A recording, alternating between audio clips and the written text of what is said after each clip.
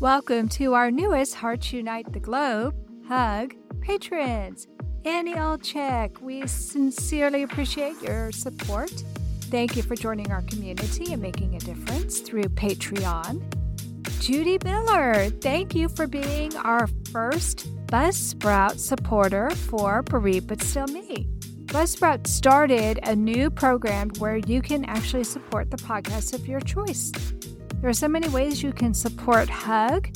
All you have to do is visit our website, heartsunitetheglobe.com, to see how you too can help empower, educate, and enrich the lives of individuals in the CHD and bereaved communities. Thank you all for your continued support.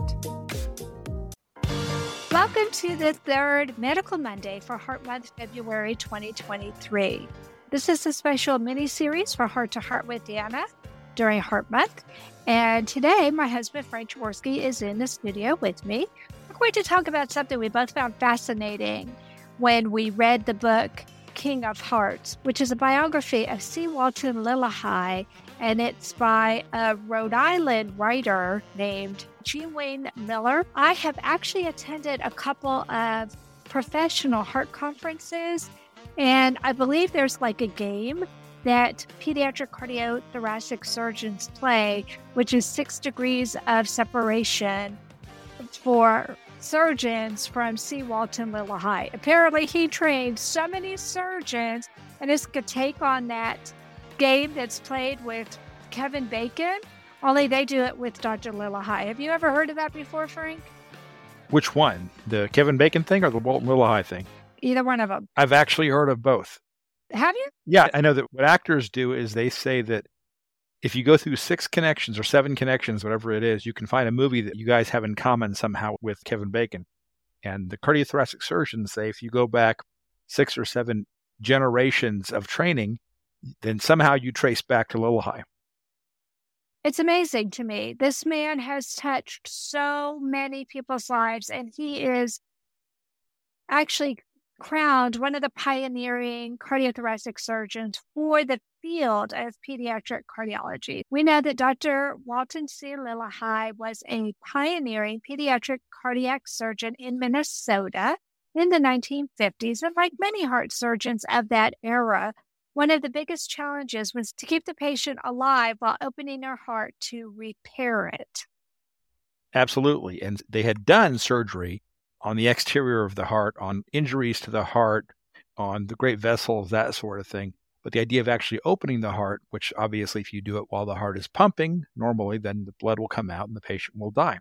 But the ability to operate on the patient alive and not have them bleed out was one of the things that they strove for.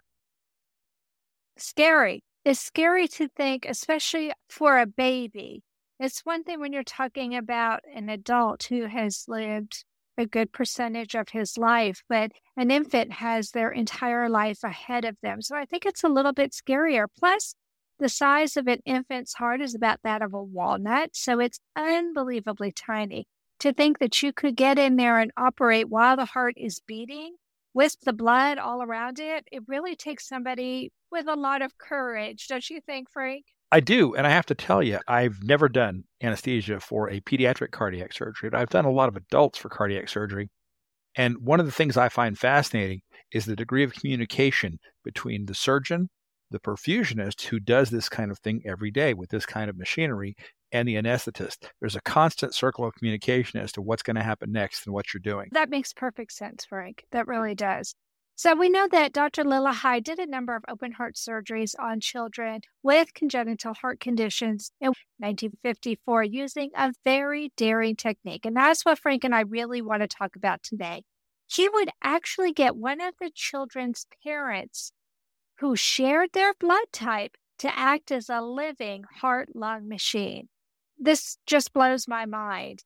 The technique was called cross-circulation, and he would anesthetize both the patient and the parent and connect their circulation by sterile tubing and a blood pump.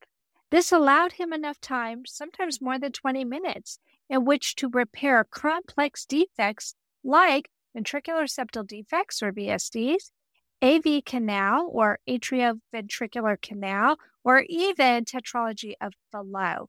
So first of all, Frank, you're a nurse, and like me, you're a bit of a CHD geek. What did you think when you read that parents were used as living heart-lung machines? Well, I have to say that, first of all, it's pretty gutsy because the surgeons, first of all, they had to ask the parents to give their child over to them and trust them to them. But then they also had to ask one of the parents to trust them too. This wasn't without risk, and it took a lot of guts on the part of the parents. On the part of the parents and the surgeon, I can't imagine doing something like this. This is akin to operating on a woman who's pregnant. There is more than one patient at risk. As soon as you introduce anesthesia, that puts the parent or the patient at risk. Then you start cutting on people too and putting clamps on people. Who knows what can happen, right, Frank?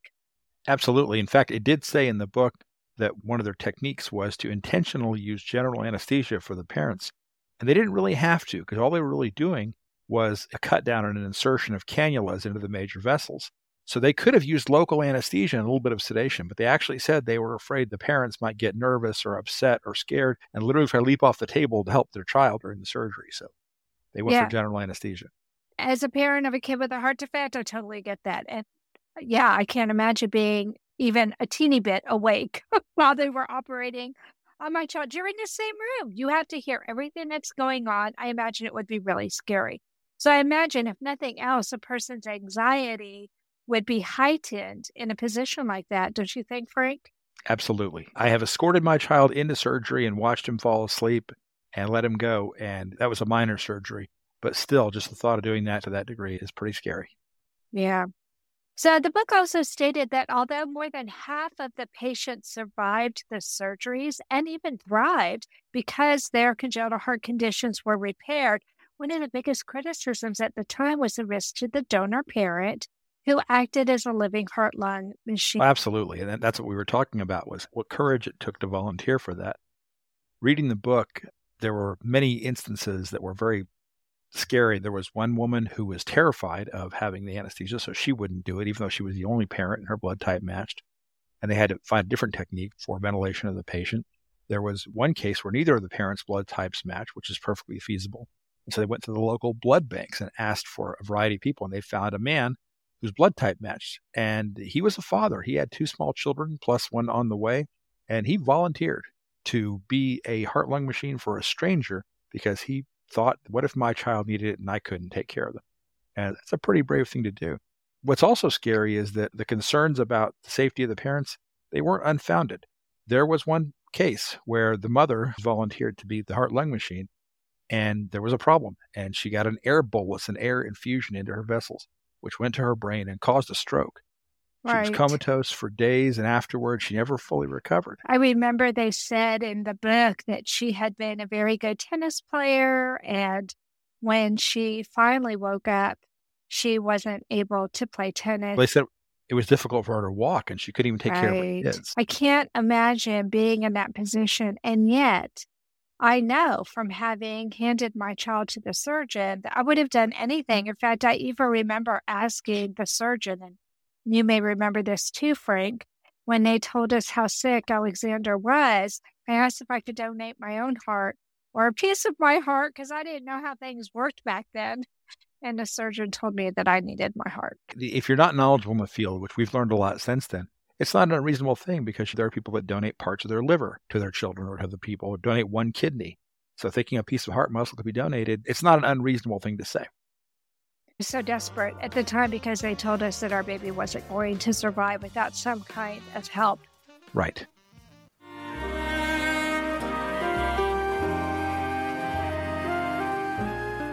Home Tonight Forever by the Baby Blue Sound Collective. I think what I love so much about this CD is that some of the songs were inspired by the patients. Many listeners will understand many of the different songs and what they've been inspired by. Our new album will be available on iTunes, Amazon.com, Spotify. I love the fact that the proceeds from this CD are actually going to help those with congenital heart defects. Enjoy the music. Home Tonight Forever.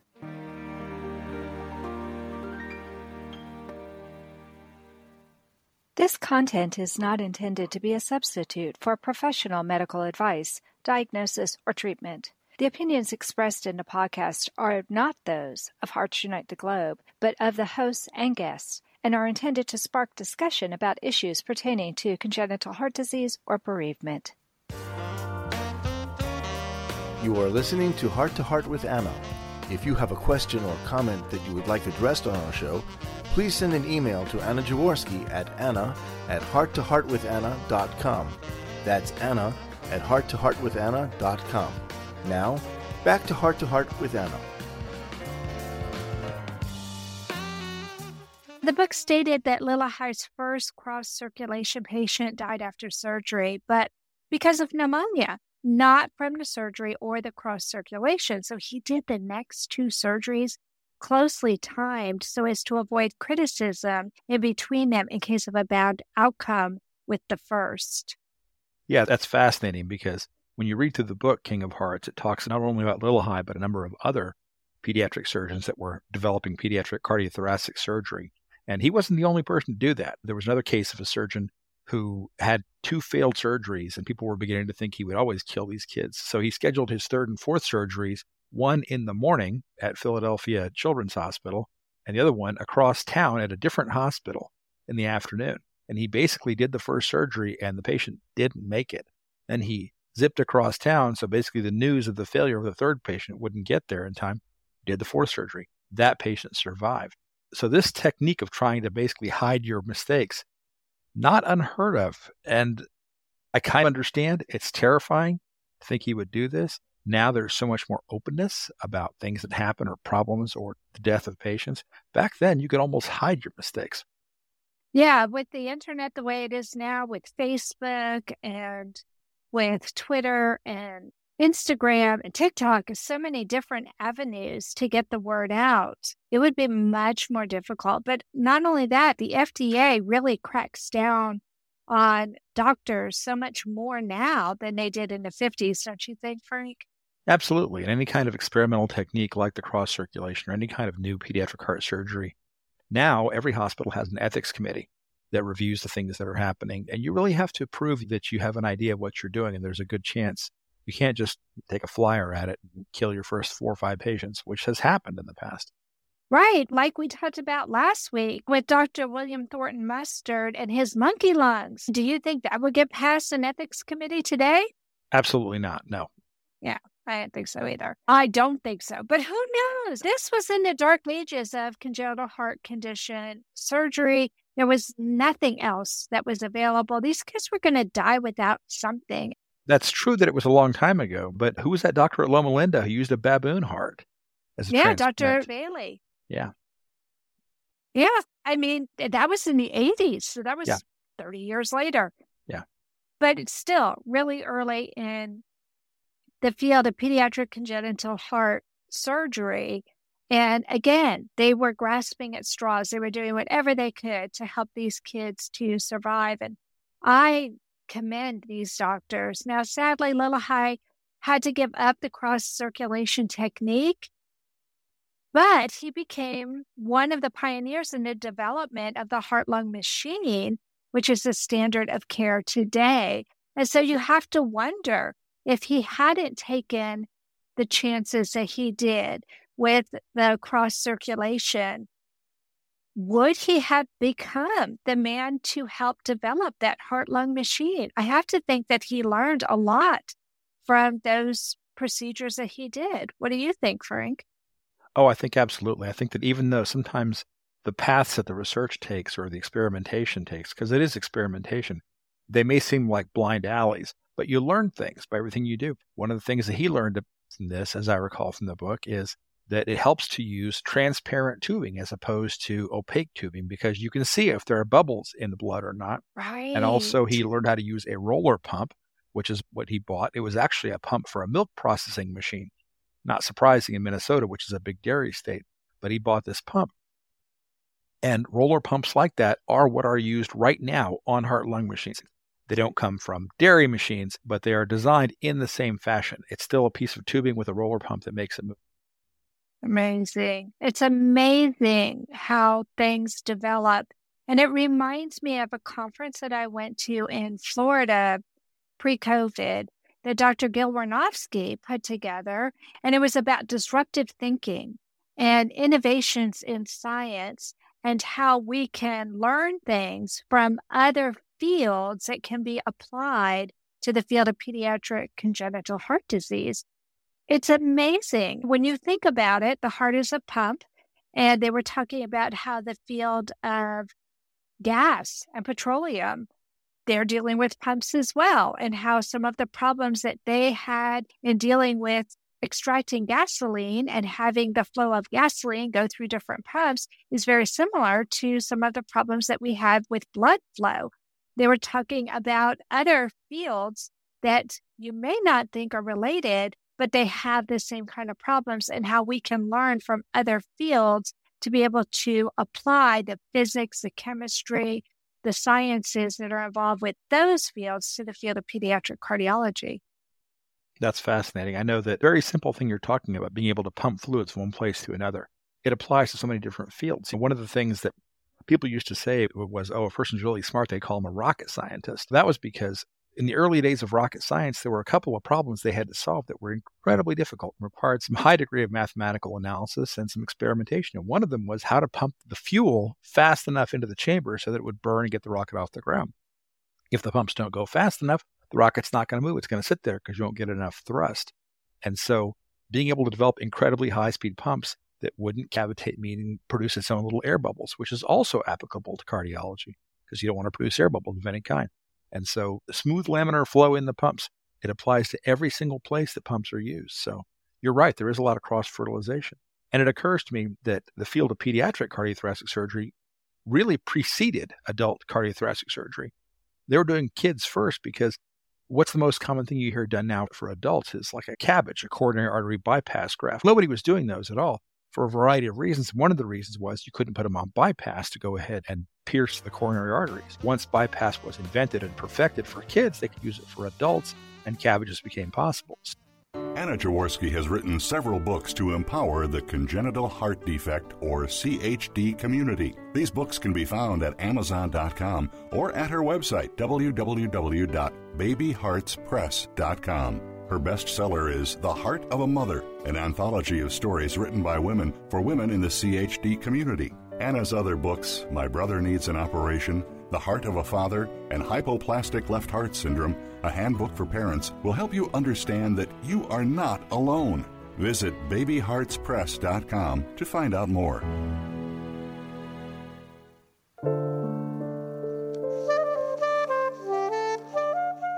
Heart to Heart with Anna is a presentation of Hearts Unite the Globe and is part of the Hug Podcast Network.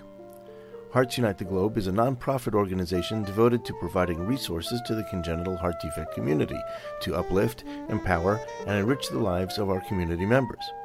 If you would like access to free resources pertaining to the CHD community, please visit our website at www.congenitalheartdefects.com for information about CHD, the hospitals that treat children with CHD, summer camps for CHD survivors, and much, much more. We have a few fun facts for you, friends, about Seawalton Lillehei. The first one was that Seawalton Lillehei was dedicated to the development of pediatric cardiac surgery, and he traveled the country to visit other hospitals and learn techniques from more experienced surgeons. What I love about living in 2023, and even several years prior to this, is that surgeons now can even use phones. They can use computers to conference with each other. They don't necessarily have to physically travel to other hospitals in order to learn from each other and to be there to consult when that kind of consultation might save a life. Absolutely. One of the things that I found fascinating in this book is that Lillehei's mentor, the surgeon who hired him, who was developing this enormous team of fresh young minds, saw Lillehei's skill and knew he needed to have more exposure. So he gave him a month and a half, 2 months off. Lillehei took his brand new car and his wife and child and basically toured the country. He had a list of hospitals where they were doing pediatric heart surgery or experimenting with it. So he drove from place to place. And it was a combination vacation for his family. It was also a working trip. And he would go to hospitals and he would spend a day there. And if he saw they weren't doing anything unusual or anything that he could learn from, he'd go on to the next place. At some places, he spent a whole week, like in Boston, because they were doing so much groundbreaking work there. But like you said, they didn't have the internet. They didn't have any really good educational system aside from physically going and seeing what they were doing. So he went and learned hands-on techniques by working with these surgeons, but he had to take himself there. And it was a huge investment of his professional time to do that, but it was worth it. Now, was that Dr. Vargas who had him do that? No, actually, Dr. Varco, I think you're talking about Richard Varco. Yeah, Varco worked with him and had preceded him in the training program there. But Varco kind of became an assistant surgeon to Dr. Lillehei later on. The surgeon who was his mentor, Wangenstein. It was Owen Wangenstein. That's right. And he was the one who basically, in the 30s, he took a department with a very small budget of about $20,000, and he started to make a lot of noise about what he was going to do there and the things he was going to accomplish. And he went to the federal government and the state governments, and by the time that he hired Dr. Lillehei and Dr. Varco and other people like him, he was running a budget over $1 million a year, which for 1952 was a tremendous amount of money. Absolutely. But he did that so he could concentrate all these minds in one place, because just Lillehei had to tour the country to see different people's technique. If you get all the doctors in one place working together, there's a synergy, and they learn a lot more by watching each other try things. So it was a smart move. Well, Lillehei, like many surgeons of his generation, actually served in World War II and later suffered from cancer and surgery to treat it. The surgery nearly killed him. Afterwards, his friends and colleagues said he seemed fearless and seemed to challenge death itself in his approach to healing. What do you think about that, Frank? I think that facing death yourself would change your attitude about it. Again, he did serve in the military, and he saw some pretty awful things all across North Africa and Europe when he was with the military. But also, the description of the surgery he had was pretty horrifying. They went in to take care of a tumor in his parotid gland below his jaw on one side, and they wound up tracking it down inside of his chest, cracking his chest, opening it up, cleaning out all kinds of stuff. And he spent 4 months recovering before he started doing surgery again. 4 months, that's an enormous amount of time. It really Especially for a young is. surgeon who's developing your skills. If you've gone out of the field that long, that's tough. Yeah, and he was super handsome and he was young, and I'm sure that surgery left him disfigured to an extent. They said he had a scar that started below his left ear and went down his neck under his shirt. And you could see that, but of course, with time it faded. But it was obvious he had been there. And it also said in the book, King of Hearts, that patients and family members were struck by the fact that unlike some surgeons who'd be very businesslike and bustle in and bustle out, just get you to sign the paperwork and then walk away, he actually seemed to be sympathetic. He talked to them. He tried to understand what they were going through and explain to them things the best that he could. And that also may have developed from the fact that he had been through that kind of difficult situation himself. He knew what it was like to be a patient. He knew what it was like to be scared and to face his own mortality. Yes, absolutely. But it also sounds like he faced that demon, and maybe that made him a little bit more fearless because he was able to actually triumph over death. Yeah, and he worried about it for a long time. After his surgery, he had about a dozen or so radiation treatments, and he was told that the likelihood he'd have the cancer again and it might kill him within 5 years is pretty high. Obviously, it didn't do that, but just the thought of that hanging over you, that would make you fearless and willing to do anything. It was terrifying also. The radiation treatments, one of the possible side effects is it can cause cataracts. And this is before cataract surgery was very common. Right. And so he's a surgeon. If he loses use of his eyes, he's done.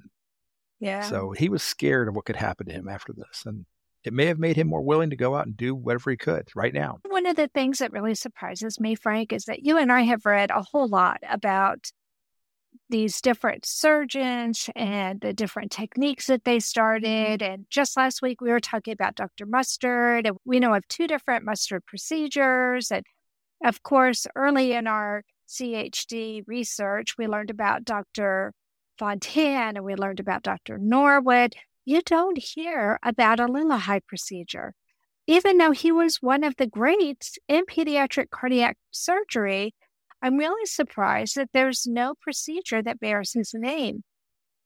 That is interesting. I know that you're right, that there are what they call eponymic procedures or diagnoses. Tetralogy of Fallot, named after the French physician who discovered it or identified it.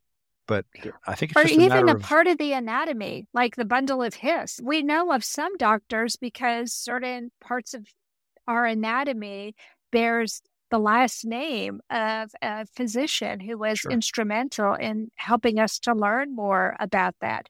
But that's not the case with Dr. Lillehei. And yet, even though we don't have a procedure that bears his name, we don't have a part of our anatomy that bears his name is still one that surfaces over and over again when you read about the history of pediatric cardiology. Absolutely. One of the things that you don't know because you don't work in surgery is that frequently surgical tools are named after the surgeon first used them or created them or designed them. And there's no Lillehei forceps or anything like that. I would not know about that. You're right. So the last little fun fact that we know about Dr. Lillehei was that he liked to wear gold watches and alligator shoes. And some of the other doctors thought he was a little bit too Hollywood. He did have a reputation. Last week we talked about Dr. Mustard, and he was a crazy man. He would do dramatic things at parties, start food fights, and that sort of thing. Lillehei wasn't like that, but he was known for going out with his colleagues in the evenings and taking his wife out and going having steaks and lobster and multiple martinis and dancing with their wives and that kind of thing. I assume they had good babysitters because they did this frequently. It sounded like, yeah, he had a reputation for being a little flashy. The funny thing is, I remember reading from that book, and now, mind you, I read that book years and years ago, but one of the things that struck me was that he was not good about finances. So somebody would write him a check, and he would just throw the check in the drawer, and it would stay there for, I don't know, weeks, months, whatever. I don't know how his wife was able to grocery shop and do the things that needed to be done because it sounds like he was a very careless bookkeeper. I recall seeing that too. And one of the comparisons they made in the book was that in the operating room with his patients, he was incredibly organized and incredibly disciplined, but his office had stacks and stacks of paperwork and books and x-rays and that sort of thing. And he did leave checks uncashed for months at a time sometimes. And at one point he was approached about being the dean of a department at the university or being the head of his department. And he was horrified because he said, that's not what I do. He said, I'm not an administrator. I can't do office work. It would be a terrible fit. I want to keep doing clinical work. He wanted to do surgery. I think it's good when people know what they're good at so that they can continue to leave their mark on the world instead of rising up through the ranks until they land in a job where they're not good and where they're not happy. Absolutely. I feel the same way about my work. I'm a nurse anesthetist. And I'm very happy being a clinical nurse anesthetist, and I have really good people who are managers. Thank goodness they exist because I sure as heck couldn't do that. I've been asked before, because I'm one of the older people in my department, why haven't I tried for those jobs? And the answer is because I'd be terrible at it. And I would go from somebody that everybody liked working with to somebody that everybody hated working with because I would do a terrible job at it. You know how this is, Thanks, Anna. Holly. Thanks, Summer. Thanks, Chandeli. Absolutely. Really Anna, you manage the finances at home. You manage the finances because I would be awful at it. Absolutely. This has been such a fun episode to record. Thank you, Frank, for joining me today on this Medical Monday episode. It's always a pleasure to talk with my beautiful wife. You know how I am. Well, friends, that does conclude this episode of Heart to Heart with Anna. And this is our special Medical Monday series for Heart Month, February 2023. Please find it in your heart to go to Buzzsprout and become a subscriber to Heart with Anna. For just a smidgen of money a month, you could be a subscriber. We'll be inviting you to come do some town hall meetings with us. This is our way to give back to the congenital heart defect community so we can keep all of this programming free. We provide hope. We provide encouragement. We give people a chance to tell their stories. This is their platform. So thanks for listening today. And remember, my friends, you are not alone. Thank you again for joining us this week. We hope you have become inspired and empowered to become an advocate for the congenital heart community. Heart to Heart with Anna with your host, Anna Jaworski, can be heard at any time wherever you get your podcasts. A new episode is released every Tuesday from noon Eastern Time.